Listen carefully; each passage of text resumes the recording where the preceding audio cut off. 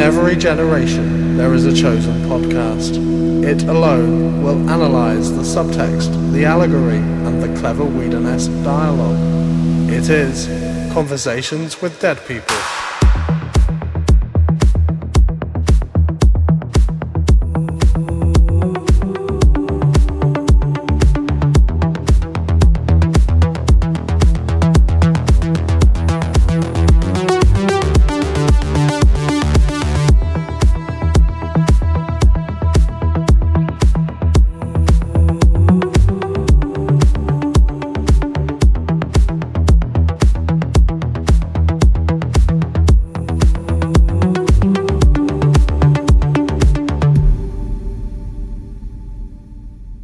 Hello, everyone, and welcome to Conversations with Dead People. I'm your host, Paul Smith, and with the help of guests from the worlds of fandom and academia, I explore the comics, films, and television series that have spun out of the creative minds in, around, and beyond the Whedonverse.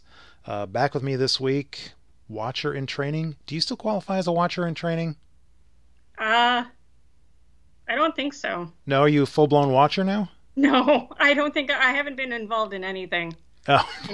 Okay. All right. Well, freelance Yes. Watcher, maybe? I don't know. Melanie Scala. Melanie, welcome back. Thank you. How you been doing? Surviving. Yeah. That's what we do now. Yeah, pretty much. Yeah, on my other show, my co-host Arlo started off our most recent episode by saying, "How are you doing, man?" And I was like, it's kind of at this point in time, in this era, in this epoch that we're living in, I don't really think that's an appropriate question to ask anymore. Yeah, it's basically Yeah, right. I mean, we're here. So yeah. Well, I mean, I hope you are surviving at least pleasantly. Yes. More or less. I just beat a video game, so Oh, excellent. very exciting. Excellent. That is a fantastic way of pushing back the darkness. I love it. What video game? Subnautica. Oh, I have not played that one. Yeah, it's very bad to play in the middle of the night with the lights out. Okay.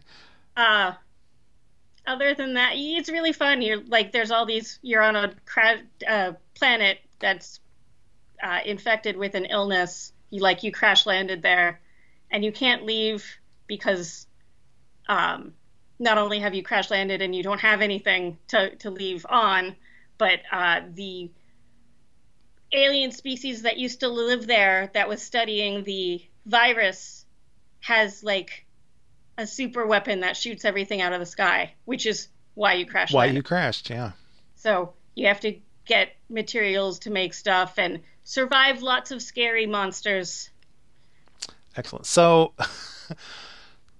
really it was just a reality show you were playing. I mean, that all sounded like just today. No, that's cool. That's cool. It's cool that here in the 300th year of this pandemic, that you're finding joy. I assume joy. You seemed like you enjoyed the game. I did. In a game that deals with viruses and plagues and post-apocalyptic shit. And the fictional ones are way more fun than the real ones. Right. Well, I began the pandemic when this whole thing started. I was like, you know what? I'm finally going to play The Last of Us, which I had resisted for so many years. And everybody else was like, don't play that now. It's so bleak and it's all about, a pandemic that wipes out half the planet and everything. And I was like, no. I think I will immerse myself in this experience to try and get through it. And it became one of my favorite video games of all time, one of my favorite pieces of entertainment of all time. And B, the immersion therapy worked for a little while.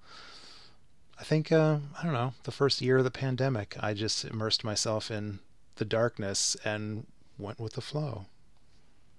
But now I'm here, And now, I don't know. Now I'm looking for pleasant distractions.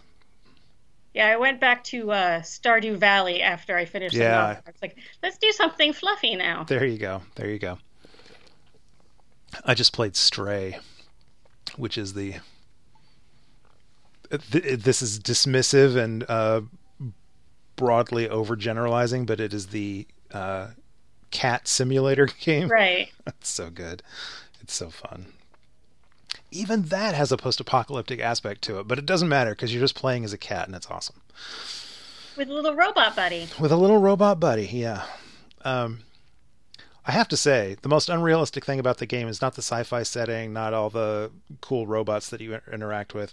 It's the fact that that cat did not totally lose its shit when a little robot put a vest on it. My cat would not put up with that.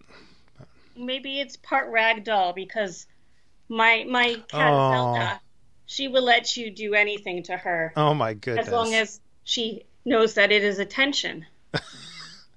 Yeah, my Torty will not. I mean, she wants attention, but only on her strictest of terms. Basically, talking to other cats counts as attention. Sitting next to her counts as attention. Wow. Looking at her counts as attention. Being in another room kind of counts as attention if you talk in cat voice. Oh my goodness. She just basically, David, my fiance, I was sleeping on the couch earlier, and he's like, she's just curled up next to your face purring. You're not even doing anything. You're completely oblivious, and she is happy. Man, must be nice. Ember, are you listening? Are you taking notes? Jeez. All right. Nobody tuned in to listen to this stuff. All right, so we're going to be discussing 3 episodes of the second season of Angel today. And the first 2 episodes are sort of companion pieces, I guess, like maybe 2 sides of a coin a little bit. We'll talk about that. The third one we're going to talk about is actually more of a prologue to the final 3-episode arc of the season, which I'm going to be covering next time. With Johnny, yes. So, I don't know. This is an interesting grouping. And who knows how much meat we'll find on these bones, but we're going to give it a shot. So, yeah, I think Disharmony and Dead End are kind of like a palate cleanser from the heaviness of the previous arc before we go into this very bizarre arc. Yeah. All right. Well, let me give a spoiler warning. Conversations with Dead People. This is a rewatch and review podcast, but unlike I think most other rewatch review podcasts, we are going to discuss the plots, characters, and themes not only of each of these episodes that are conveniently listed in the title up there above, but also within the context of the series as a whole, and actually Buffy. Basically, there's going to be spoilers. There's going to be a lot of spoilers, potentially spoilers for anything in the broad Whedon universe. You never know what these topics will bring up. So where I'm going is if you have not watched at least Angel by this point, preferably Buffy and Angel, press pause, go watch those, go get right with the universe, and then come back. We'll be here waiting for you patiently. Anyways, now that we've gotten that out of the way, Melanie, if you're ready, let's go to work. Let's do it. All right. So we're going to start off with episode 217, Disharmony, which originally aired on April 17th, 2001, written by David Fury, directed by Fred Keller. And Melanie, take it away. What are your thoughts on Disharmony? Every time I watch it, I have like a different feeling. Like sometimes I really am just like, why did they even do this? Just, and then sometimes I'm like, I really like this episode. So this time wasn't. I really like this episode. Oh, good. Viewing. Oh, good. Okay. I really enjoy Harmony as a character, particularly compared to like all the pathos and drama that goes on Angel. Right. Yeah. Harmony is kind of just like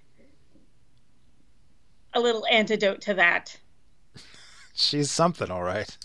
She is something. You don't need to do a whole lot of thinking with Harmony. No. However, I would. Okay, so yes, I'm also a Harmony fan. I wasn't when Harmony was just Harmony. I wasn't a huge Harmony fan, but I believe it was in. Well, it was we saw her get turned at the end of Graduation, right? Graduation Day Part 2. But we'd met her as a vampire in I believe it was the season 4 opener on Buffy.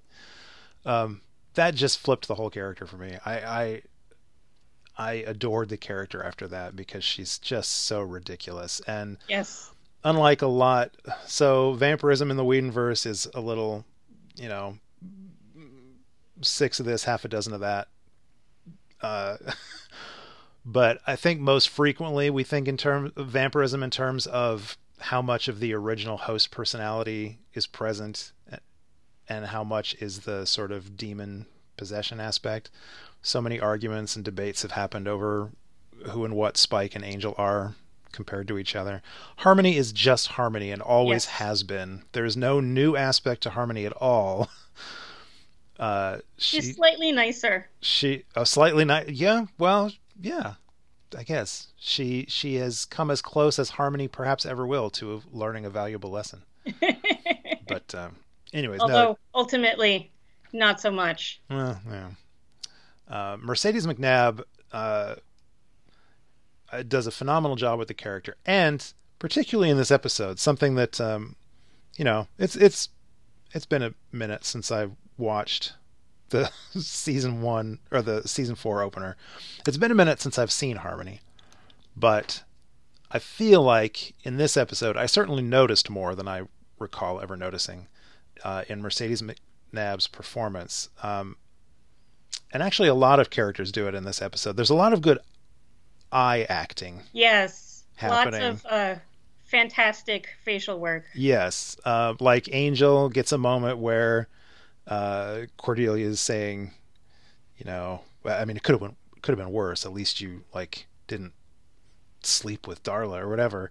And he's like, oh no, I would never do that. And he does the shifty eyes side to side.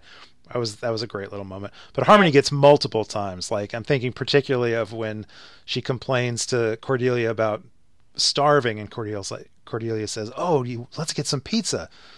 The look on Harmony's face at that, I don't know how such a ridiculous, cartoonishly comical character can just for a fraction of a second have a genuinely, a look of genuine pathos. I don't know. It was beautiful. And she does that 2 or 3 times in this episode. So it's really nice to see that there's acting involved here. It's not just she gets to come on set and be ridiculous and say the dumbest things. There's also acting involved, and I think she did a great job. She definitely does. And this episode kind of mirrors her arc on the series as a whole. Right. She comes in and she's kind of goofy and a little dumb, and she kind of tries to go along with the group, but ultimately, her lesser angels win out and she screws the group over. Yes. I want to ask, this is kind of jumping to the end of the episode, but what is up? What the hell is up? What is the gang thinking? Harmony comes out and she's like, okay, I've scoped it out. There's maybe 100 vampires inside. And I know the hook of that moment is, she's misleading them. She's lying to them so that they'll come in. She's setting the trap. But when the trap includes, it's the 4 of us with a couple of crossbows and an axe against 100 vampires? Come on. Yeah. That is... You'd think they'd go back for reinforcements or something. Or at least go get that flamethrower that Wesley and Gunn were talking about earlier. But I have the biggest problem with the crossbows, because you have one bolt and then you have to reload. Right, right. Why does anybody in the Whedonverse use crossbows? It's just because it looks cool. Yeah, yeah. My question about those crossbows, I mean, it's definitely a cool moment when Cordelia, gets the drop on Harmony and has the crossbow, and Harmony's Yes. like, "Oh, it's pointed at my neck. You're so stupid." Oh, no, this is to distract you. This one's aimed at your heart or whatever. It's just a cool moment to see Cordy with two of the little like pistol crossbows. But you're right. They're one shot. And B, where the hell did she get those? Where did those come from? Like, I'll grant you, maybe we saw her I don't remember, but maybe we saw her holding one as they were first going into the place. But where'd she pull that second one out of? And how is it loaded? No idea. Whatever. It's like when on Buffy, when in season 7, when she pulls out her cell phone and you're like, where was that? Right. Like Yeah. she reaches behind her back to pull it out, but there's no way that she's like tumbling and Right. all this flips and everything, and it's just like tucked in the back of her waistband. Right. Yeah. Anyways, yeah. So go back for reinforcements. Although it turned out not to be a big deal. Once they killed a couple of vampires, the vast majority of the people in there fled. So good job, guys. Yeah. Maybe that was their plan all along. Maybe that was it. Yes. We'll intimidate them. All right. So the real hook of this episode, the meat of this episode, I mean, as much as this episode could be said to have meat, the message of this episode is we're not the same people we were in high school, and pyramid schemes are evil. Like that's the theme of the episode. But in terms of the larger sort of arc going on this season, we get Angel struggling to reintegrate back into the group to find his place. And this actually is something that's going to play out over... This is a theme that plays out over... Well, actually all three of these episodes. The notion of, like, who are we now? How does this group dynamic work now after everything that's happened in this season? And in there this... are a lot of moments of Wes, he's clearly a little uncomfortable in like being the boss Right. to his boss, Yeah. or his former boss, but he's trying really hard, and Angel's trying really hard, and the trying hard is actually making it harder on them. Right. Yeah. We briefly got an example of how good a leader Wesley was for the group when Angel was not involved. Now that he's back, it's become super awkward. Yeah. Yeah. But actually in this episode, Angel's toughest bridge to unburn is Cordelia. Indeed. And I want to talk about... So we get the typically blunt Cordelia line of, We're not you friends. and I, we're not friends. Which has its mirror, like that circles back around by the end of the episode with Cordelia saying, it's nothing personal. I'm evil. We're still friends, right? But I want to bring Harmony in as I want to discuss Cordelia's attitude towards Angel and towards Harmony. Okay. I don't think this is problematic. I think it's just going to be interesting to discuss. I think it's interesting that Cordelia's, correct me if I'm wrong, her last real interaction with Harmony was in The Wish. That sounds about right. When- Yeah, Harmony was being a bitch. Yeah, when Harmony, like, after Cordelia had the failed relationship with Xander, and Harmony and the rest of the Cordettes were, like, super cruel Yeah. to her over that. I know Harmony was around again after that. There might have been some minor interactions, but I feel like that's the last significant time that they ever spoke. Mm-hmm. So it's interesting that her reaction to seeing Harmony back in her life is so, effusive. Oh my God, it's so great to see you. It makes I can sense see to me. I can see you have an explanation. Yeah, go ahead. Both in the sort of high school mean girl thing where once you like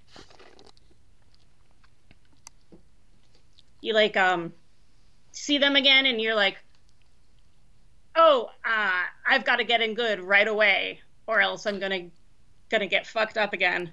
Okay. And also just like there are a lot of people from high school who have like, I don't remember talking to them in high school. I don't remember ever interacting with them except for like in class, like for projects or whatever. We were not friends, but since high school, they've been like, oh my God, it's so good to see you. Yeah. How are you doing? And it's like, I'm fine. Yeah. Yeah. It's good to see you too, I guess. Yeah, no, I get that. I've like I said, I don't think it's problematic. I think there's a reasonable explanation. It is just in the context of the story that's being told here. It is a contrast worth looking at. But yeah, I get the whole. First of all, it's a few years later, and you're out of high school, and that's what you say when you run into old high school buddies or whatever.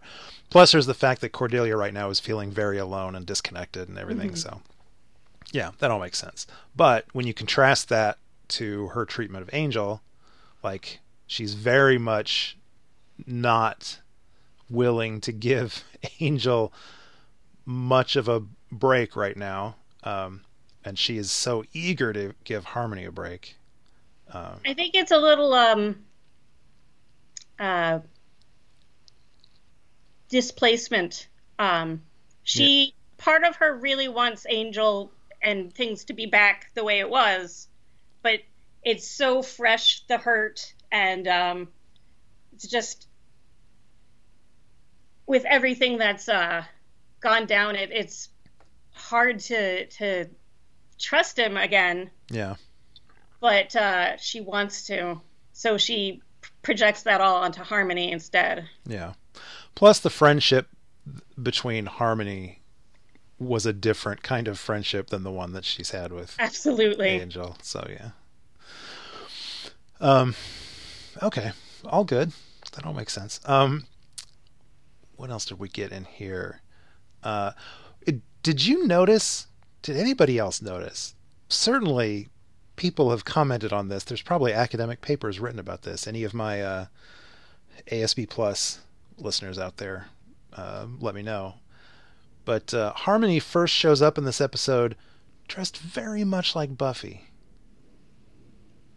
I feel like a lot of her wardrobe in season 4 was like a play on Buffy's. So in season 5.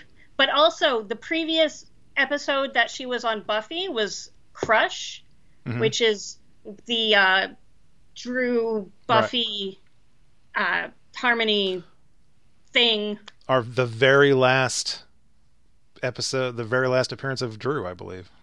Yeah. On Buffy, yeah. I think didn't that come after? No, maybe that came before this. I don't know. Anyways, doesn't matter. Yes, so that was her last Buffy episode. Yeah, and so she's fresh off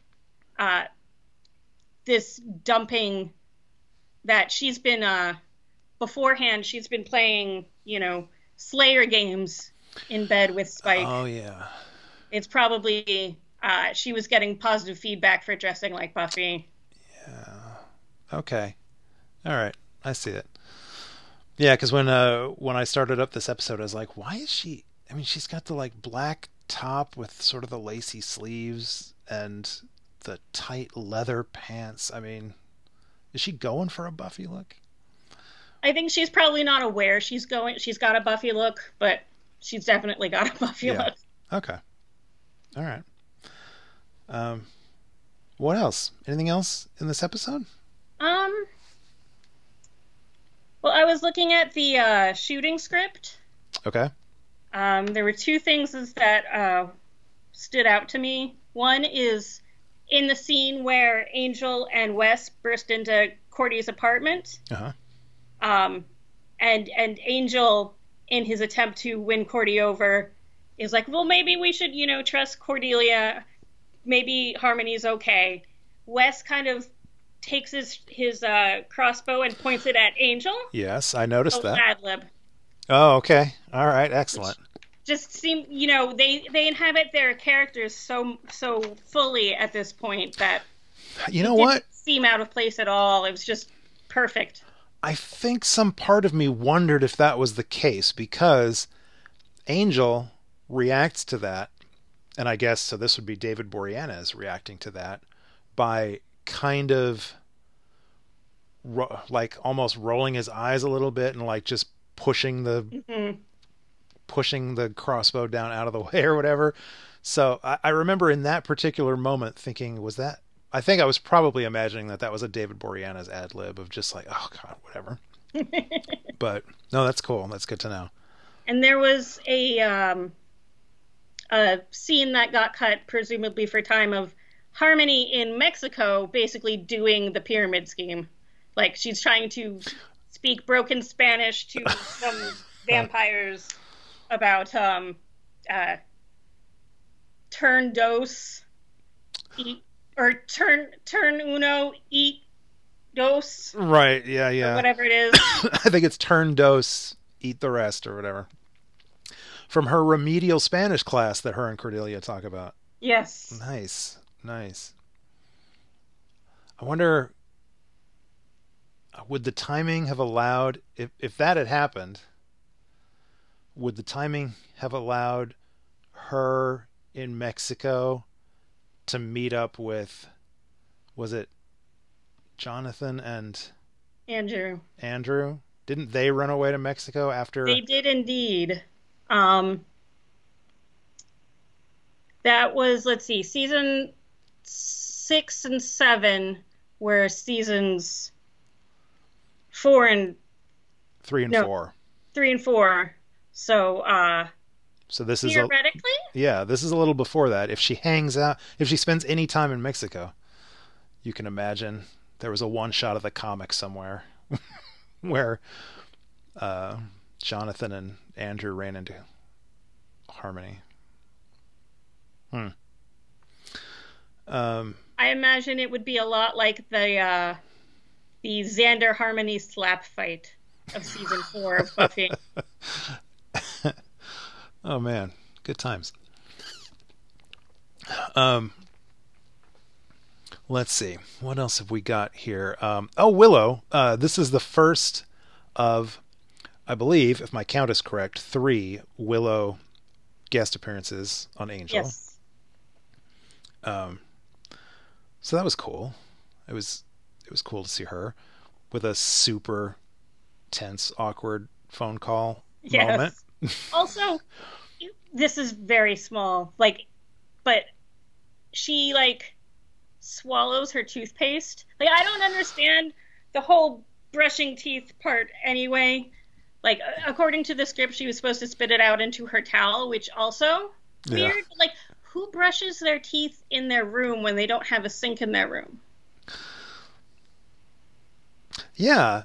Now, hang on. You're right. She's in college. That was her in her dorm room. They don't have a bathroom in their dorm room. Right. There's a shared bathroom down the hall, right? And during Hush, I think there's a scene where she's brushing her teeth in the bathroom, in the hall bathroom. Interesting. That part hadn't even registered. The part that bugs me, and people do this in TV and movies a lot, they brush their teeth and then just swallow. And all right, so here's an interesting, this is going to completely derail us.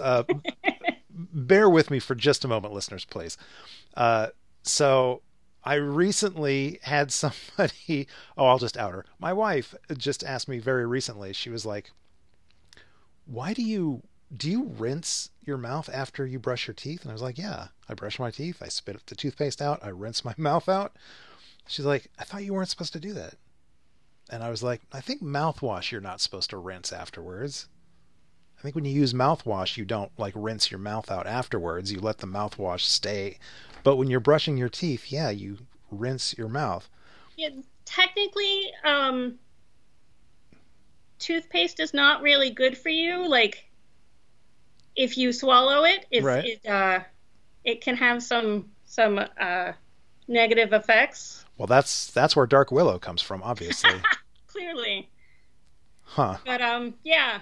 Yeah, I don't rinse afterwards, but I like get all the toothpaste off my toothbrush that hasn't like been brushed into my teeth, and then Right. rebrush, Yeah, yeah, yeah. get more of the Okay. toothpaste residue out. But you don't. I'm But you sorry, don't. people. We don't really need to be talking Okay, about our yeah, no. dental routine. let's get back to the show. Anyways, wow, there have been so many weird asides on this show, but that might take the cake. Okay, so there's some other fun stuff that happens in this episode. I love first of all, pineapple and tandoori chicken pizza sounds amazing. I would eat that in a heartbeat. Definitely. I love Lorne's purple Liberace look. Yes. So hot. I And also thought it was adorable when he called her his little cacophony. Cacophony, yes, that I love that. And then Harmony was like, "That's a pretty name. What does that mean?" um, I love the Wes and Gunn friendship. yeah, Like starting when Angel left the team, they just had this amazing friendship, and then through no fault of her own, it gets ruined because of Fred, and it makes me so sad. Like they kind of get back into it in season 5, but it's never the same as it is at this moment where they're just completely trust each other. They have like hangouts and stuff. yeah. It's I've had a couple of moments of that over these past few episodes, seeing the genuine bond between those two characters, and remembering that this is kind of as good as it ever gets. Yeah. It's headed for some dark places. I feel I've rewatched Angel many times. This rewatch, because I'm taking it so slow and I'm looking at each episode so carefully, this is the rewatch where I'm like, it hurts me to think of continuing because I know what's coming up for particularly Wesley and Cordelia. Like, I don't want to see those things happen. Yeah. But anyways, that's where the great performances come from. So, all right. So we already talked about the themes of this. We're not the same people we were in high school. Pyramid schemes are evil. That whole Doug thing was really good. Was genuinely good. It's a shame that was such a throwaway like villain. It doesn't even really qualify as Monster of the Week. It's so barely a part of the episode, but it's such a fun idea. And that Doug guy was such a schmendrick that I kind of wish we'd gotten maybe a couple of episodes of that nonsense. But the last thing in my notes is throwing the big ups to Charisma. You can see her cheerleading skills really showcased when like her real life cheerleading skills when Harmony hits her and they have her kind of go flying. mm-hmm. I was a cheerleader as a kid, so I was very appreciative of, you can see like how that had influenced her movement Yeah. there, and when she kind of is completely supported by her abs while she's double fisting the crossbows. The magical crossbows, yeah. Yeah. So that was really impressive to me. Yeah, we don't. That's cool. We don't talk about Charisma Carpenter's like physical performance enough, I don't think. And she definitely. I mean, I don't know how much any of the actors performed their own stunts. I know some of them liked to whenever they could, but I couldn't do that. I'm glad that you mentioned the using her abs to support her whole weight while she's holding this. I can't do that. So, but then I don't think I can either. Then I wasn't a cheerleader. So there you go. Okay, so moving on to episode 218, Dead End. Originally aired April 24th, 2001. Written by David Greenwalt. Directed by James A. Contner. And with songwriting credits by David Greenwalt. We'll get to that. Yeah, he wrote the song. Wait, really? He did. I Yeah. did not know that. I knew that Christian Kane has it on his album. Oh, I didn't know it was on his album. It is on the Angel, Yeah. like the Angel album, but yeah, that was actually Christian Kane, obviously performing that. I don't know if his band existed at that point, but he has a band now called Kane. Not the greatest, not the most original name, but whatever. What are you going to do? But yeah, David Greenwald actually wrote the lyrics to that song. I did not know that. Yeah. Anyways, Eve sings it when she sings for Lauren in season 5. really, Yeah. I had no idea. That's awesome. Okay, so in a in a long and hallowed horror genre tradition, Lindsay gets an evil hand. You cannot have a horror show for any length of time and not dip into the whole zombie hand thing. And raise your non-zombie hand if your first thought when that was revealed was bad zombie arm. No? Cabin in the Woods? Oh gosh, no. I didn't catch that at all. Oh, no. Well, it's obvious. Its most obvious callback is to like Evil Dead 2. Right. But I do want to talk about this. I don't know if now is the right point in the discussion to get to this, but I want to have a longer discussion about whether or not the evil hand is actually evil. See, it's not. Okay. It's just I'm not even sure that like the eye the serial killer eye that he stabs out in the cold open or whatever is evil. I don't think any of the parts are evil. Right. They're just unable to fully communicate the need for the misery and pain of being a donor, right. A living donor of body parts. Right. To end. I actually hadn't thought of it in terms of the eye, because the eye does come from a serial killer. And the thought of plunging a knife into anyone's eye, even your own, seems evil. But you're right. Specifically, the hand. I mean, we're just talking about it now. Specifically, the hand I don't think is evil, because what is the only evil thing we see the hand do? It's the sort of what the hell is that called? Automatic writing. Automatic writing, thank you. Where it's just writing kill, kill, kill over and over on the page. In a horror movie, that's a sign of something evil. In this, we eventually find out that it's I don't remember the character's name at this point. But anyways, the donor, the forced donor, begging someone to kill him. Right. So the hand is not evil. It's not saying kill that guy. It's saying, please kill me. But that's never really addressed. And I'm kind of glad it isn't, because it allows us to have the glorious retirement speech that Lindsay gives in the boardroom. The whole, stop, evil hand, stop it. I just can't control my evil hand. You never know what it's going to do. Never know what it's going to do. Fantastic. That whole scene is brilliant.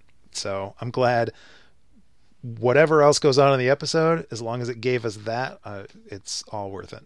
Yes. But what else does go on in the episode? Well, we've got a lot more awkwardness. Yes. Continues. Between the group, still trying to figure out how they're gonna work together now. And we get to see that mirrored with Angel and Lindsay having to work together. Mm-hmm. And it gives both of them, as I understand it, the actors are very good friends. Yeah. And it gives both of them a chance to just like play around and act out and be goofy. Yeah. Which is great. I especially love the scene where Angel is choking the parole officer, and Lindsay's like, "That's my lead." Yes. Yeah, that and the like Lindsay is just so flustered by the fact that Angel is not like not coming for him or whatever. Right. He's just can't Not wrap his everything's head around about it. And he's like, you. what are you, why aren't you attacking me or whatever? And when they finally get to the secret lab or whatever, Angel's like, what do you say? Let's just fight. And, and Christian Kane's physical performance of the awkward, like putting up his fists, like, oh, okay, are we about to fight? And Angel's like, no, get out of the way. And he throws the axe into them.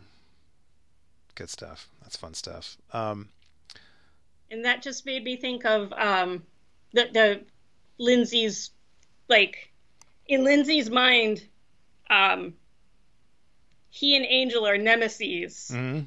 And Angel's just like, whatever, you're just a dude. Right. You're an annoying dude who gets in my way sometimes, but you're just a dude. Yeah. You're not my nemesis. Yes.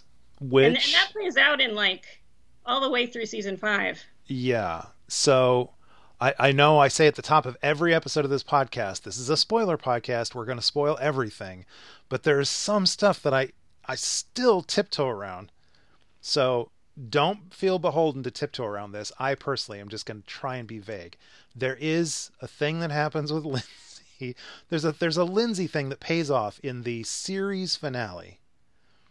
That also involves Lorne. So the fact that in this episode we find out that Lindsay has had a history of going to Caritas, which means presumably he's, had readings before. He's sought quote unquote counsel from Lorne in the past. That really makes the turn that relationship takes by the end of the series even more, I don't know what word to give it. Brutal, tragic, traumatic. I don't know. It's a horrible, horrible thing that just like all the stuff coming up with Wesley and Cordy, I know people who have not seen the whole show right now are like, why would we continue watching this show? But there's a lot of darkness and pain coming up. And the Lindsay Lorne thing is on one hand really, really awesome. For Lorne than for Lindsay. Like, your heart kind of breaks for, like, even without knowing the history, but knowing the history just makes it a little more of a twist of the knife. Yeah. I would argue if it's better for Lorne or Lindsay, because the tragedy of that isn't what happens to Lindsay. It's the fact that Lorne is the one that has to do it. But anyways, so we get that bit of background on Lindsay. And what other dark... Okay, so depending on how you look at it, this episode serves as either a reminder or the first sign that Cordelia, as a full human, is just not going to be able to sustain this whole vision thing. Right. For the long term. Yeah. This is, I assume, when she starts going to the doctors that they find out in Birthday. Yeah. That she's been going for months and months trying to manage the migraines that come with her visions. Yeah. Another great performance by Charisma Carpenter. It's a fine line that she walks in this between, allowing the occasionally humorous aspects of the visions. I mean, that sounds weird, but the visions are sometimes the extremity of the visions are sometimes sort of used as a laugh. And there are hints of that here, but we also get Charisma also does a lot of facial acting and showing how, like, this isn't a case of, oh man, this splitting headache, somebody get me, what can I do for you? Get me a whole bottle of aspirin. It's not that kind of stuff. This is genuine. She's suffering. Yeah. And has been for a while, and it's not going away. I am a lifelong migraine sufferer, and I've definitely had migraines where that before I've found rescue meds and preventative meds that help me, and now I only get a few a year, but it used to be like 15, 20 a month. Yeah, same. And there are definitely days where I was just like crying. It hurt so much. Yeah, no, migraines are no fucking joke. Yeah, so great performance by Charisma Carpenter, and also by David Boreanaz, who Angel. This continues. Angel is still trying to find his footing in the group. I mean, this episode is all about. This really focuses in on how everybody is feeling displaced and disjointed or whatever. And even though, was it the previous episode that ended with the buying clothes thing, or is that this episode? Okay. So even though we had that funny, oh, they've kissed and made up thing where he buys Cordelia a whole bunch of clothes, there's still awkwardness going on here, and Angel doesn't know how to deal with Cordy. Angel doesn't understand, like, he's not a feelings guy. Yeah. He wants things to be very 1950s, we don't talk about it. It's right. Not there. Yeah. So not only having to deal with his own feelings of he's legit sad that like Cordy told him they're not friends. Mm-hmm. You heard it last episode when he was telling Wes. He was like, she said we're not friends, and he's got to deal with all that, and he's got to deal with like figuring out how to fix that, and what Cordy would respond to. Well, yeah, that whole conversation about send her flowers, and also why don't you pick Wes up one of those sorry you got shot in the gut bouquets. Yeah. Like, this is all very awkward for Angel. He doesn't know how to handle any of it. Like, he went from being a drunken lout to an evil dude who doesn't give a shit about anybody's feelings to a morally gray kind of guy to briefly being a hero. And he doesn't know how to handle the more emotional aspects of being a hero. Yeah. Which, I mean, it's a journey. It's a journey that he's on. I feel like it's still one of my very favorite elements of either show, but Angel in particular, is how he dealt with Faith and how he continues to deal with Faith, because I don't think it's happened yet. Have we already had the episode where he visits her in prison? I can't remember if that was earlier this season or not. Season 3? I'm not positive. Okay. Anyways, his whole behavior around Faith, I feel like, is a high watermark for him, and so absolutely he's still learning. But anyways, we get all right. Well, let's talk about Gunn first. So Gunn's dilemma in this episode, his crucible in this episode, is what gang does he belong to? Right. Because Rondell and George, two of his gang buddies that helped save Wesley when he got shot a few episodes back, they turn up. They're going out on a job. They need to borrow Gunn's truck, and Gunn obviously is like, awesome, let's go. But he's got a mission here. Anyways, so he's torn in two directions, and of course, because he's not there with his street friends, George ends up getting killed. More guilt placed on Gunn. I don't think that this episode, certainly, and I don't know if the show ever points out how difficult it must be for Gunn that earlier in the show he had to kill his own sister because she got turned into a vampire and could not be trusted. Then last episode, he saw Harmony get what looked like a free pass. Right. And now he has to burn one of his best friends because they don't know if he has been turned or not. I don't remember if the show ever calls that stuff out, but I certainly thought about it. It definitely doesn't specifically.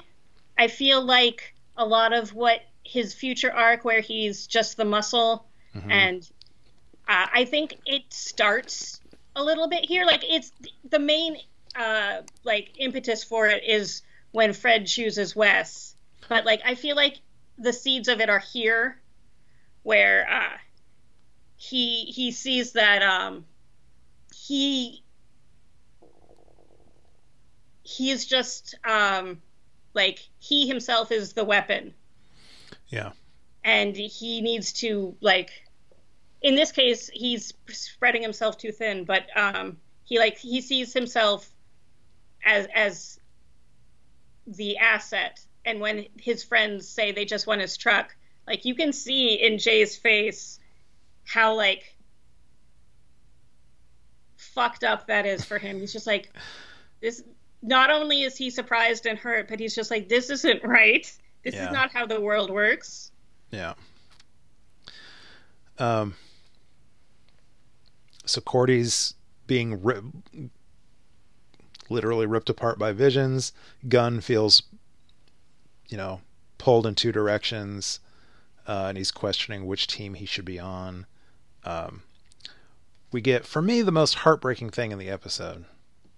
I mean, my biases are clear to anybody that listens to this show.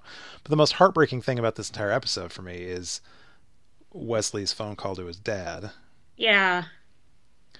I think it's so...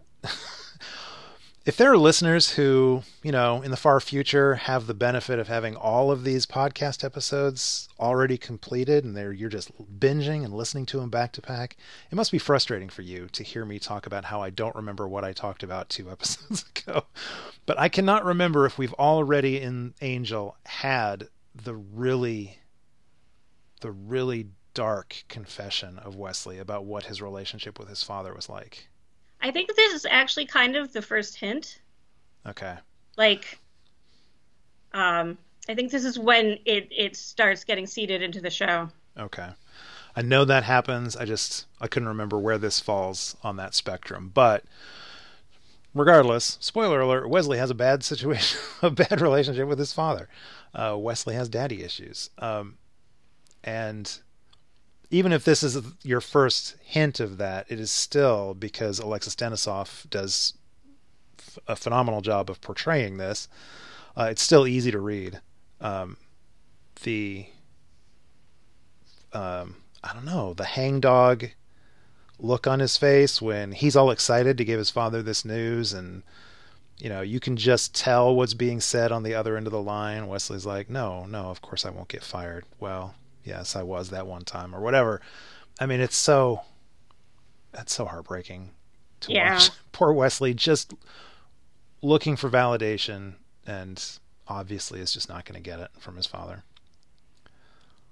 Yeah, I think the Whedonverse writers as a whole have issues with dads. There are a lot of daddy issues in these shows, yeah.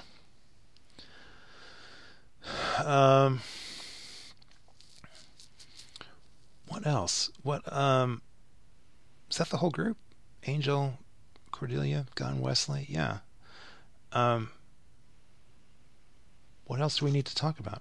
I guess at the top of the show when I said that these 2 episodes, the 217 and 218, are kind of like companion pieces or sides of a coin, I feel like Disharmony, this is oversimplifying, so feel free to call me out or we can discuss this, but it felt like Disharmony leaned a little more into the idea of,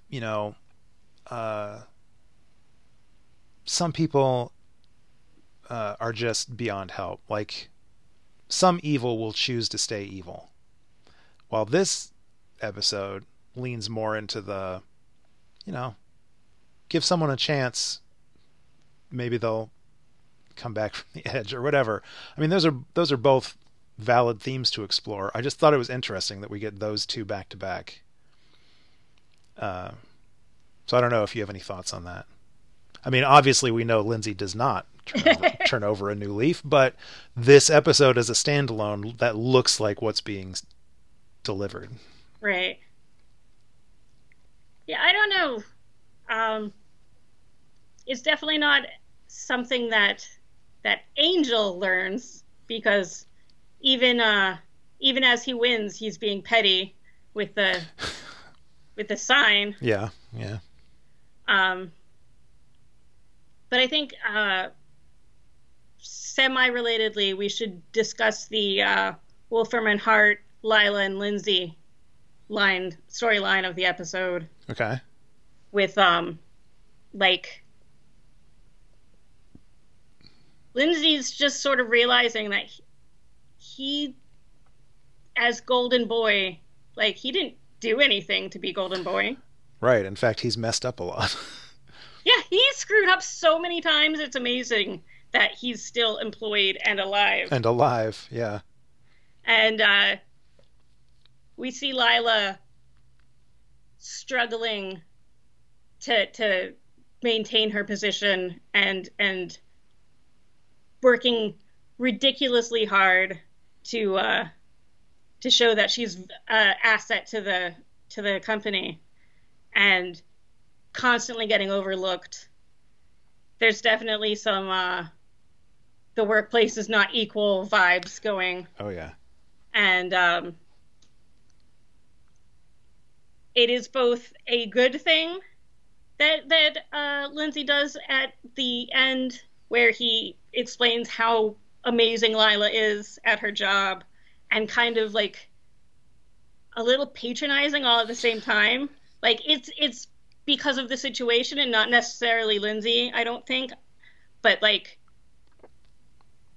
no one in that boardroom would have recognized any of that if it wasn't coming from Lindsay, the white dude. Yeah. Yeah, that was an interesting... So,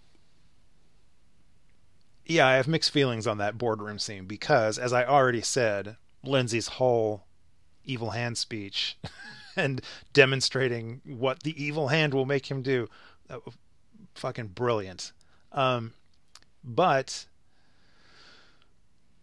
it is a little awkward to watch. So first of all, it had been teased throughout the episode that at this meeting they're going to choose one of us. One of us is going to get kept and the other is going to get let go. That dynamic has been played out a couple times across the series at this point, but often, particularly in the Whedonverse, the broader Whedonverse, that kind of thing is often a setup for, Lila's feeling really insecure.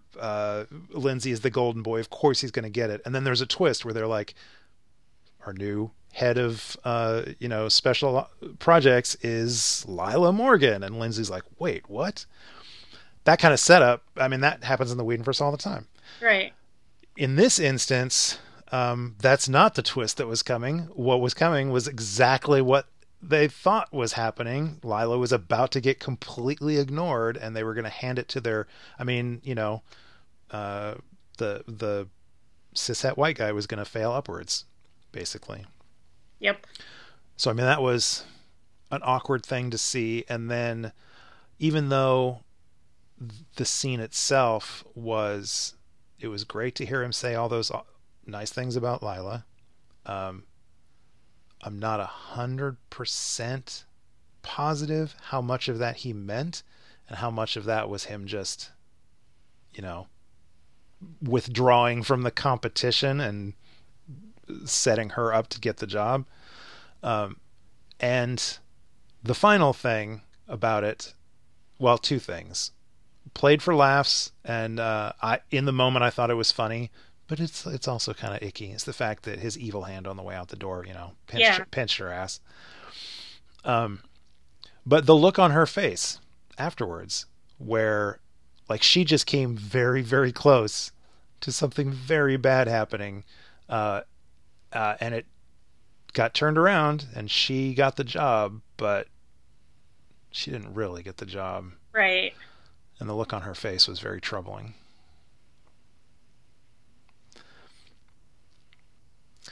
I know where Lila is going. There's some great Lila Morgan stuff coming. I don't remember how we get there. Like, I don't remember from this point where we are right now with Lila to the next sort of big Lila development that I'm dreaming of in a future season. I don't remember the middle ground, so I'm not entirely sure what's coming up next for Lila. I think it's lots of little moments. You know, she plays foil to Angel and sometimes works with him. Mm-hmm.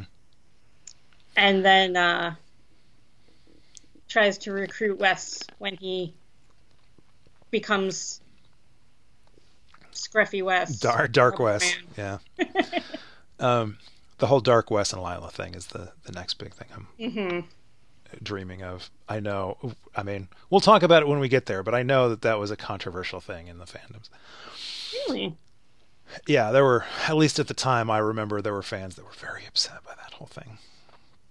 The dynamic between those two characters. I don't remember how I felt about it at the time, but I love it now. Yeah. Anyways, I guess the important thing is Lila, at the end of this episode, she's clearly shook. She's clearly does not know how to feel, but she does get her mojo back. She does get her swagger back big time. Mm-hmm. Eventually. So, anyways, anything else to say about this episode? I think that's it, except for, like, everybody always remembers the evil hand boardroom scene. A lot of this episode is, like, there's lots of funny moments, but, like, a lot of it is dark. Yeah. Like, I always think of it as a funny, light episode, and then when I watch it, I'm like, oh, right. They're farming bodies. Yeah. That's at least one of which just gets killed outright. They don't really. Like a couple saves a couple. Angel saves a couple that don't look like they had anything done yet. The implication is that the other 2 or 3 bodies that were there that had already been harvested go up in flames, I guess, when the place blows up. So, anyways, yeah, I mean, Angel does an amazing job of walking the line. Not even really walking the line, of just fully embracing the darkness and the humor. Mm-hmm. But this season has had its dark moments. And obviously there's much more darkness. Yes.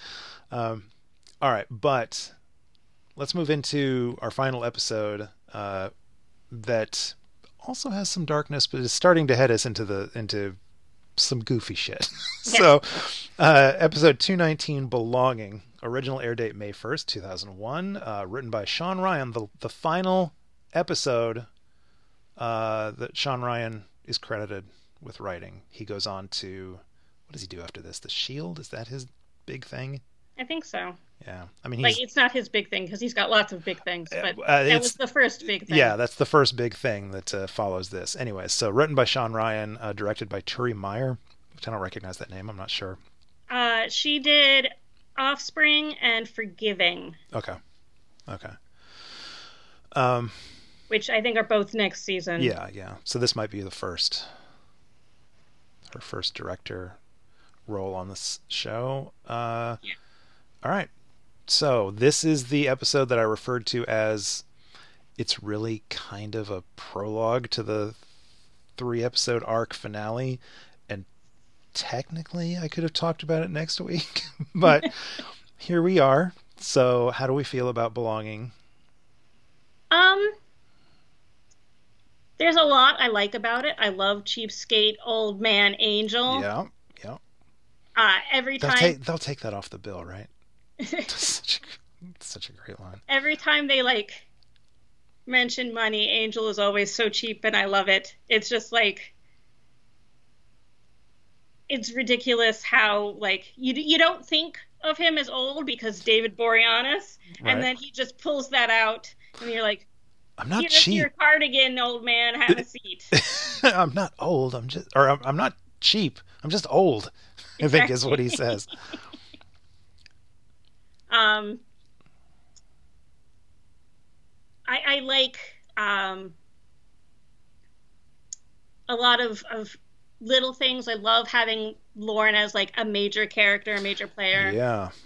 Yeah, And that happened. we That learned happened. Lauren's name this episode. Yes, he finally gets a name. I continue to refer to him as Lorne, and people who are watching along for the first time are like, "Where are you getting this Lorne from?" But yes, he's finally named. And I'd forgotten the whole joke of Lorne Green. I prefer Lorne, but I don't really tell people that because green. And that joke would have been enough, but the fact that it's followed up by Angel going, "Of course," like Angel just gets it Yes. and cracks up. He's like, "Lorne Green? Bonanza?" I also got it because my mother was a huge Bonanza fan, and so she watched reruns all the time that I was growing up. So I thought it was funny. Yeah. But like, I totally understand Cordelia and Gunn being like blank stares. Right. I also like how it shows the running joke is that Angel, is a Luddite and does not understand pop culture or whatever because, in season 1 there was the line of "I don't own a TV" or whatever. I think people just assume that means, oh, Angel's never seen a movie in his life. That's not true. We get multiple occasions where he, talks about how he loves this movie or whatever. And obviously he was a big fan of Bonanza, so he's seen pop culture. It's just not. I feel like a lot of his pop culture watching days are like between coming, like once he's come to America and he just kind of like he starts to he goes from like rat eater to guy who's just kind of a little morally gray and trying to keep to himself and not get involved in anything. He spent a lot of time in front of the tube during those years. Yeah. He's obviously absorbed pop culture because he knows Mandy. Exactly. Come on. Anyways. And I love the introduction of Fred. Yeah, I love Fred. I feel I don't like the Pylea arc. It's a little too goofy and a little too out there for me. Right. Like there are parts, like there are scenes that I think are funny and great, but I mostly do not like the arc. And it's weird because I love Fred. Mm-hmm. And this is where we get her. Yeah. But no, I think I'll see how I feel on this rewatch, but I think I'm in the same position as you. I think that there's some good stuff. Obviously, there's great stuff that comes out of the Pylea arc. Fred, chief among them. I think there's also character growth for Wesley that happens that's really important. Mm-hmm. But I agree. I also think the Pylea stuff is just so famously, this whole thing came about, or I should say, infamously, maybe apocryphally, I believe the story goes that for scheduling reasons they had to lose Christian Kane pretty quickly, and that's why he was written out in that anyways, there was some shuffling that had to happen at the end of this season, and Whedon apparently jokingly was like, well, can't we just like go through the Looking Glass? Can't we just do a Wizard of an Alice in Wonderland thing or whatever, which is literally what the next arc is. I realize we're talking a lot about the Pylea arc and we're not there yet, but Alice in Wonderland is another thing where I'm like, there's some cool stuff in it, but on the whole, I'm not a fan. Same. There's and in the context of Angel, it dips a little too far into the goofy and the weird for me. But before we get to all the too much goofy and weird, we've got just hints of goofy and weird in this. I agree with you. I also like it when Lorne steps out of Caritas and gets involved in the story. And Andy Hallett, God rest his soul, is just charm personified. So any opportunity to see him get more than just like, a 2-minute scene and to see him interact with the other characters, just great stuff. And also that opening with Superstition. Yes, one of my favorite songs of all time. Man, good stuff. Let's see. It was also nice to see Lorne interacting with like another demon from his homeworld. Yeah. And like a family member. Right. And see that dynamic, because so far he's just been like the cool kind of chill dude who gives wise advice, sometimes cryptic wise advice, but wise advice. Yeah. And to see that, like, another aspect of his character is great. Agree. Let's see. Oh, here we go. I'd made a note of all of the... everyone is struggling with issues of identity. Yeah, okay, so Angel's feeling out of place, trying to reintegrate with the group. To the point where he actually, in this episode at least, he actually kind of starts to fill the goofy pratfally Wes role from earlier, where he's making a lot of ridiculous mistakes or whatever. Yeah, he's very bumbly this episode. Yeah. Obviously, Wesley and his whole father thing. Cordy is struggling with the pain of her visions. And I can't believe I had forgotten about this. The whole reason that they were celebrating at the beginning of the show, beginning of the episode, she gets a national commercial. Yes.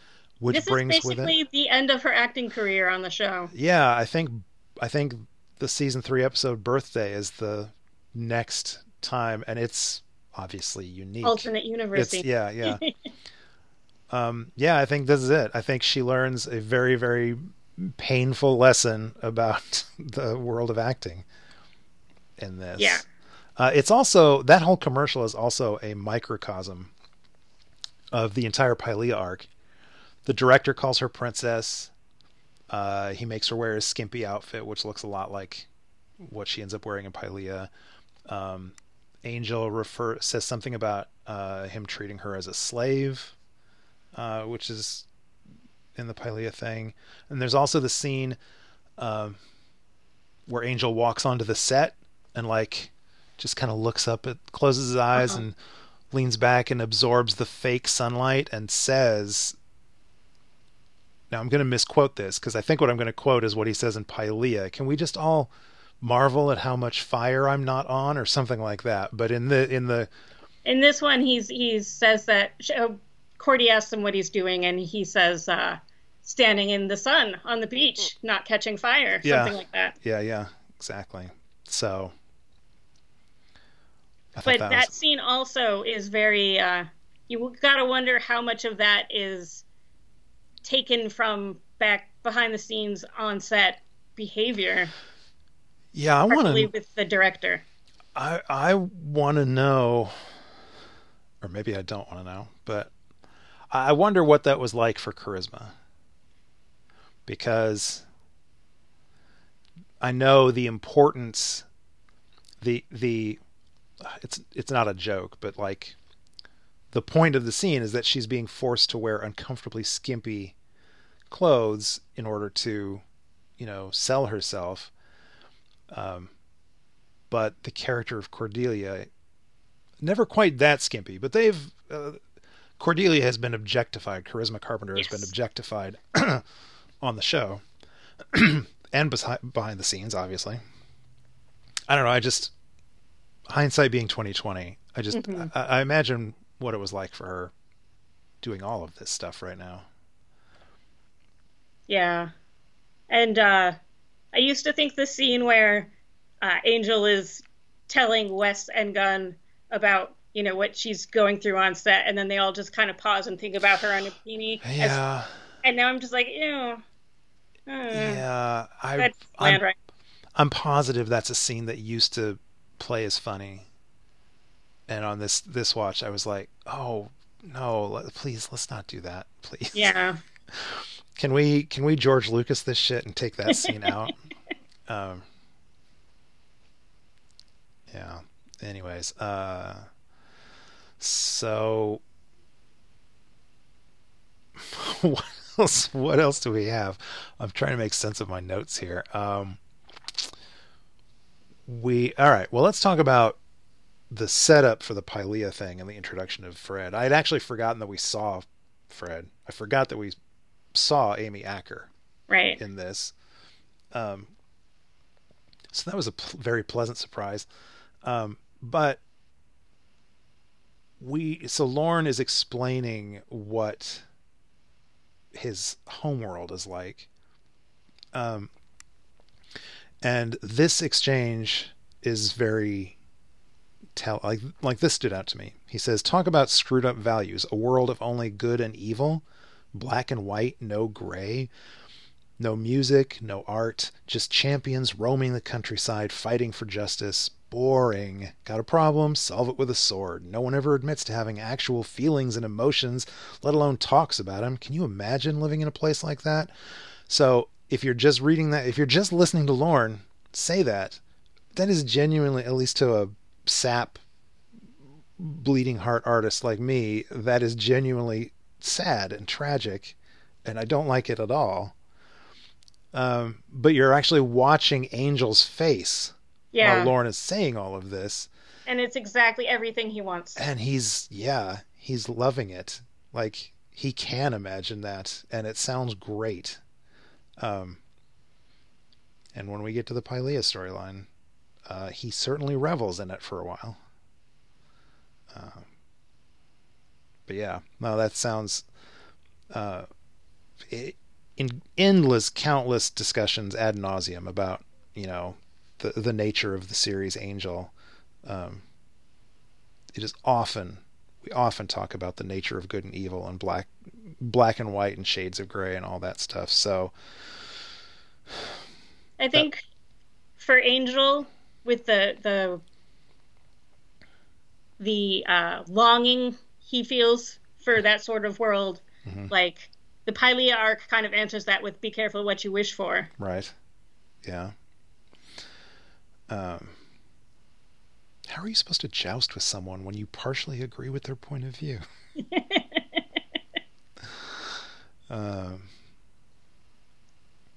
So here's a thing that I've seen other people hint at, and I have not done enough research.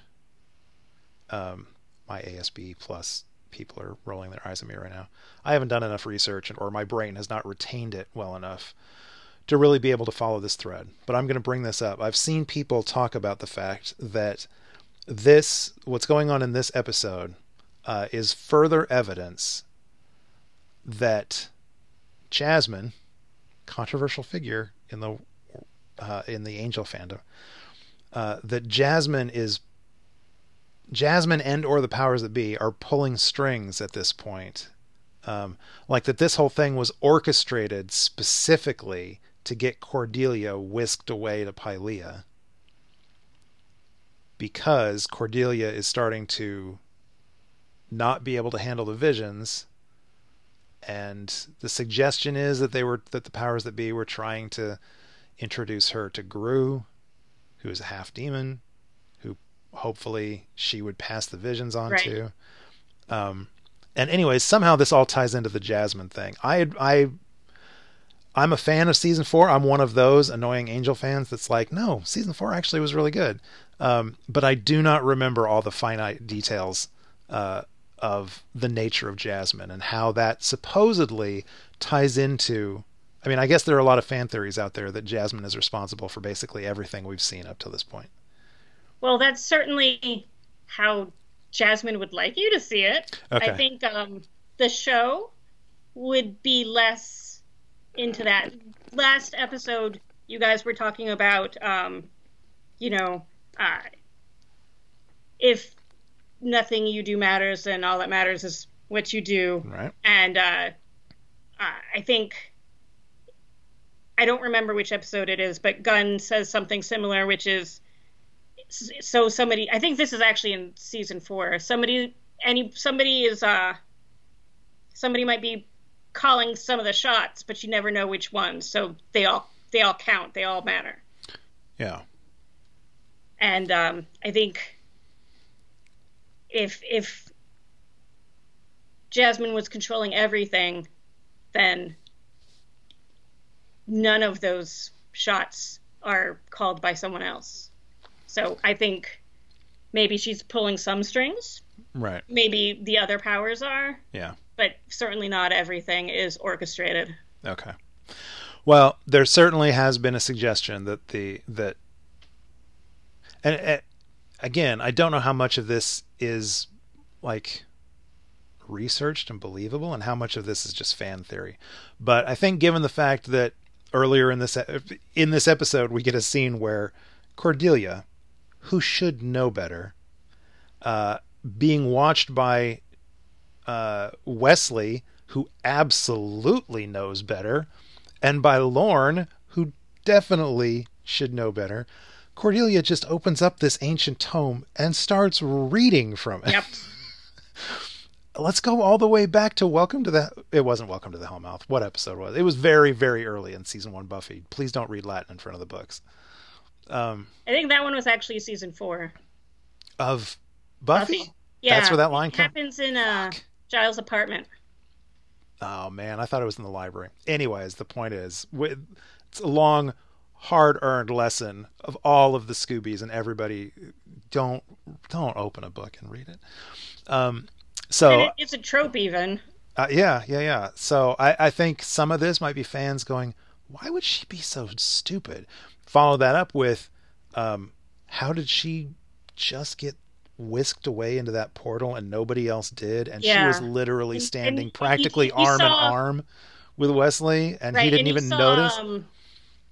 The cousin go through, but you don't see her go through. Right. She's just disappears. Now, I mean, that could easily be written off as, I mean, it's just the dodgy effects and, storytelling they tweak some things for the shock value or whatever. I mean, the shows do that all the time. But I suspect there are fan theories that stem out of all of this. Like, that was weird. Why would that happen? Oh, because it was a conspiracy. Well, maybe this is one of the strings someone was pulling and maybe it wasn't. Yeah. Listeners, let's follow that string and see where it leads. Something that I want to throw out to the audience, because it's something that has struck me before, but I don't have the knowledge to really explore it properly. Do you think that Lorne is coded Jewish? I am not qualified to answer that question. I don't think that I've ever considered that. It's definitely something that I've thought of before based on my experience with my Jewish friends, which there's a few of them, there's not a lot of them, so it's limited experience. But I've always thought that he seems coded Jewish because of like superficial things, like he's involved in show business, he's always using pet names and stuff, but also like his family dynamic. There's always a lot of stereotypes around Jewish families and their criticisms of their children, and his mom sees him as a failure, his family sees him as a failure because he's not like them. Yeah. And just a little Easter egg, Lorne Greene was Jewish. Yeah. So I mean, it's always this episode that makes me think of it. So maybe it's just because Lorne Greene is Jewish, but I would love to hear from the more scholarly listeners and guests on this. I looked up on Slayage about anything. There's really not a whole lot of discourse on Lorne at all. That's tragic. And most of it's around his music. But I didn't see anything about the possibility, so I could just be like applying stereotypes. I'm not sure, and I would love to hear from someone who knows better. Well, I think I was just sort of going with you. I mean, I was just sort of taking in what you were saying until you pointed out the whole family thing, which I recognized as I won't say stereotype, I recognized as a trope, but did not put it together as like a specifically Jewish trope. It clicked in my head that, oh, this is, the disapproving, probably overbearing mother that, It definitely is not like, there's a specifically Jewish one, there's a specifically Catholic one, mm-hmm. and then there's like the sort of general overarching one. But if you watch My Crazy Ex-Girlfriend, yes, the relationship between her and her mom is very adversarial in a similar way. Mm-hmm. Also, side note, the actor who plays her boss, Daryl Whitefeather, was the guy who stabbed himself in the eye last episode. What? No. Yeah. No. Yeah. Oh. I looked it up because I was like, I know that guy. Oh my. I can see both people in my head, and I am not putting that together. That is crazy. I had no idea. Wow. Mind blown. Yes. Okay. Well, I sure listeners. What is our damn email? Is it conversations with dead people? I think it's Cons with Dead. conswithdead@gmail.com. Good Lord. I'm a good podcast host. Write in and let us know if you have any thoughts on the Lorne coded as Jewish thing. I know that Lorne is the most common coding that I hear applied to Lorne is sexuality. The Mm-hmm. question of, what his sexual preference is, which is never openly addressed in the show. Right. He always seemed like pretty open, but something that I don't know if it's because they just didn't want to explore romantic relations with a green guy with horns or what, but I always felt like he might be ace, mm-hmm. not aromantic, but just asexual, Mm-hmm. and he just appreciates the physical form of pretty people. Right. Yeah, because my memory's dodgy, but I can't think of an instance where Lorne seems to have any sort of like romantic chemistry with anybody. So he's just very touchy-feely, emotionally touchy-feely with like everybody. So, Yeah. Anyways.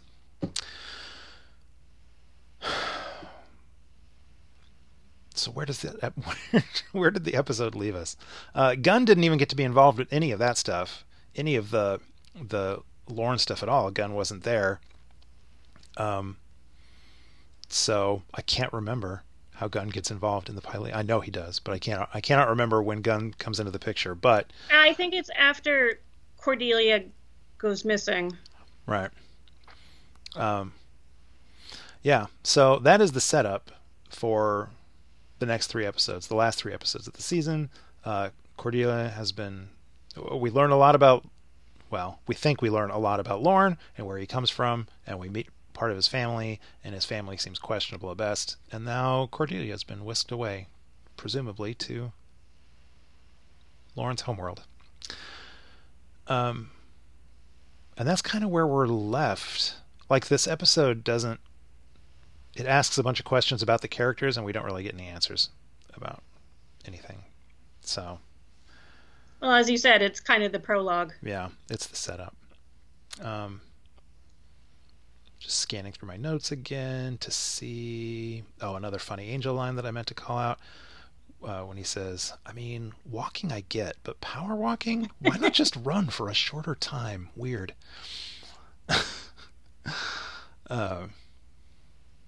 Lots of the writers poking fun at Los Angeles. There's that great scene where they're at the library and the librarian is Yeah. Oh, you must be here for the children's reading. Yes. And I love how like Lauren just rolls with it. Nothing seems to phase him. Yeah. He's like, you think like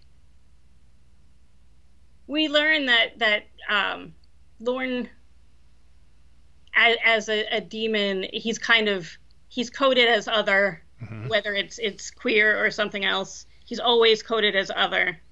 And I think they do a better job handling like racial stuff through him than they do with Gunn. Like, yeah, they're good at making metaphors, and yeah. they're not so good at just writing a black guy. I feel like genre fiction, a lot of genre fiction does that, like science fiction using, androids or aliens to code as the other, right, tends to be more effective than when they try to do that with an African American actor or whatever. I don't know. I don't know if that says more about the entertainment industry or us as viewers. I think it's probably more to do with white people as creators. Yeah. I just want everyone to know also that I'm white and I do not hate white people. But I'm sorry, I have a very conservative mom, so that's her interpretation when I start talking like this. Gotcha. But I think because it's often white people who are writing about the other experience when they are not the other. Yeah. That when they're deliberately trying to do it, they have a much harder time and tend to, as I may have been doing just a minute ago, kind of bringing the stereotypes in and not really necessarily going any deeper. I mean, I'm terrified about talking about these kind of things because I just don't feel like I am nuanced enough to not get myself into trouble talking on these subjects. But I get what you're saying. I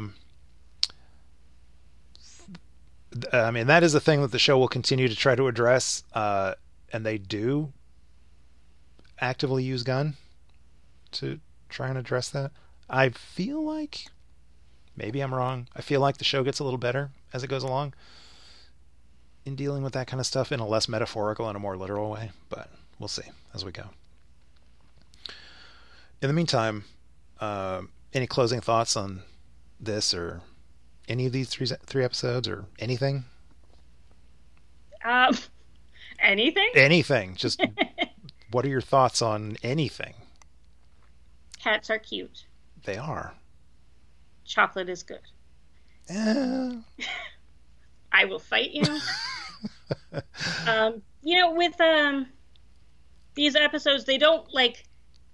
My initial thought when I was looking at how things were divided up was these are just put together because the two don't really go with anything else, and then belonging, it would make it a 4 episode of the podcast. That might be, and that would be a lot. That might be why he did it. They do kind of like sync up with the as a transitional thing. Mm-hmm. They work together really well. They're not just a transition from the dark arc to the goofy end of season arc. Yeah. But they're like doing that within the story with the characters. Everyone's kind of trying to figure out their place in things again. I'm always looking for opportunities to throw my friend and co-host Arlo Wiley under any available bus. And so I've mentioned frequently for listeners' edification that when Conversations with Dead People was created, he was going to be my co-host, and he's the one that came up with the schedule. He's the one that broke all of these episodes down into what we would talk about when. And so anytime there's a question, anytime somebody is like, why did you talk about those 2 episodes together? Blame Arlo. But in this case, it's compliment Arlo. Well, I know, and it pains me. More often than not, on this particular subject, he did a pretty good job of choosing what episodes were going to go together. And I feel like that as we discussed them, I even became more aware of how thematically these three tie together, because all three of them really lean into the our heroes trying to locate their new identity within the group. So I think, damn it, Arlo, I hate when I have to say kind things about you, but good job.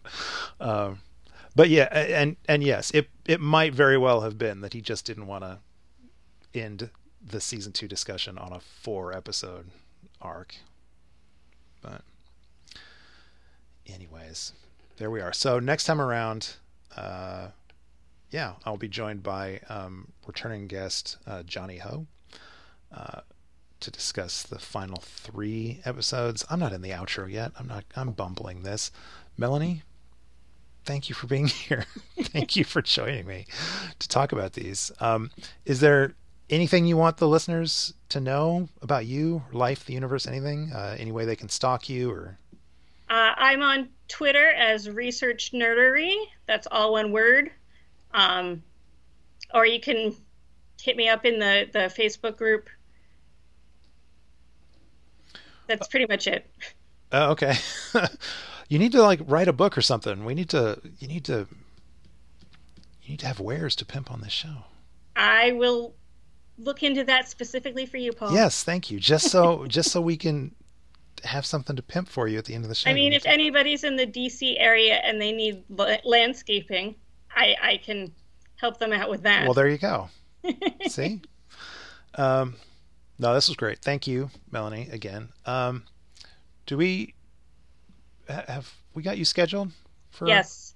What's the next thing? I don't remember which episodes it is, but I think I am scheduled a couple times next season. All right, let me look really quick. I thought I was getting better about having this pulled up. Oh yeah, the next one I've got you down for are the oh Lord. So you're scheduled to come back for episodes 4, 5, and 6 of season 3, which will include, among other things, the episode Billy. Yes, I'm here for Billy, and then I'm here for Waiting in the Wings, both of which I'm really excited for.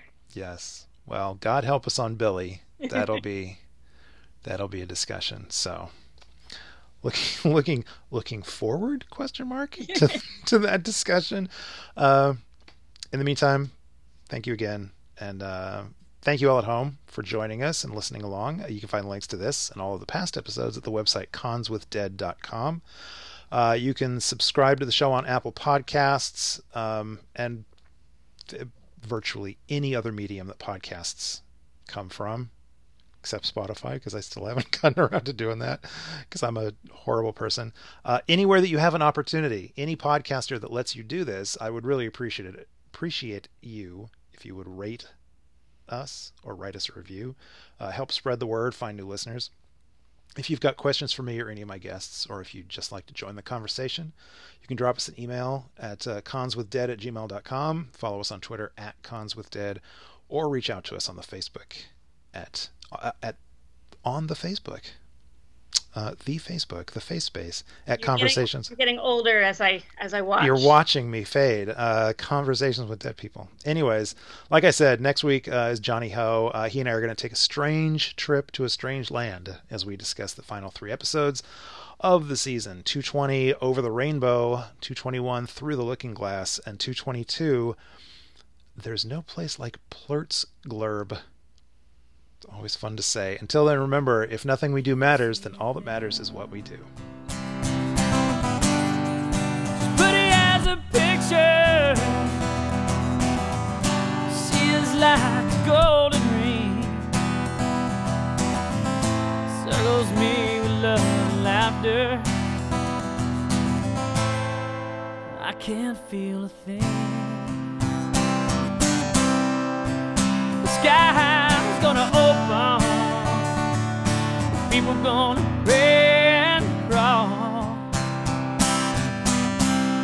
It's gonna rain down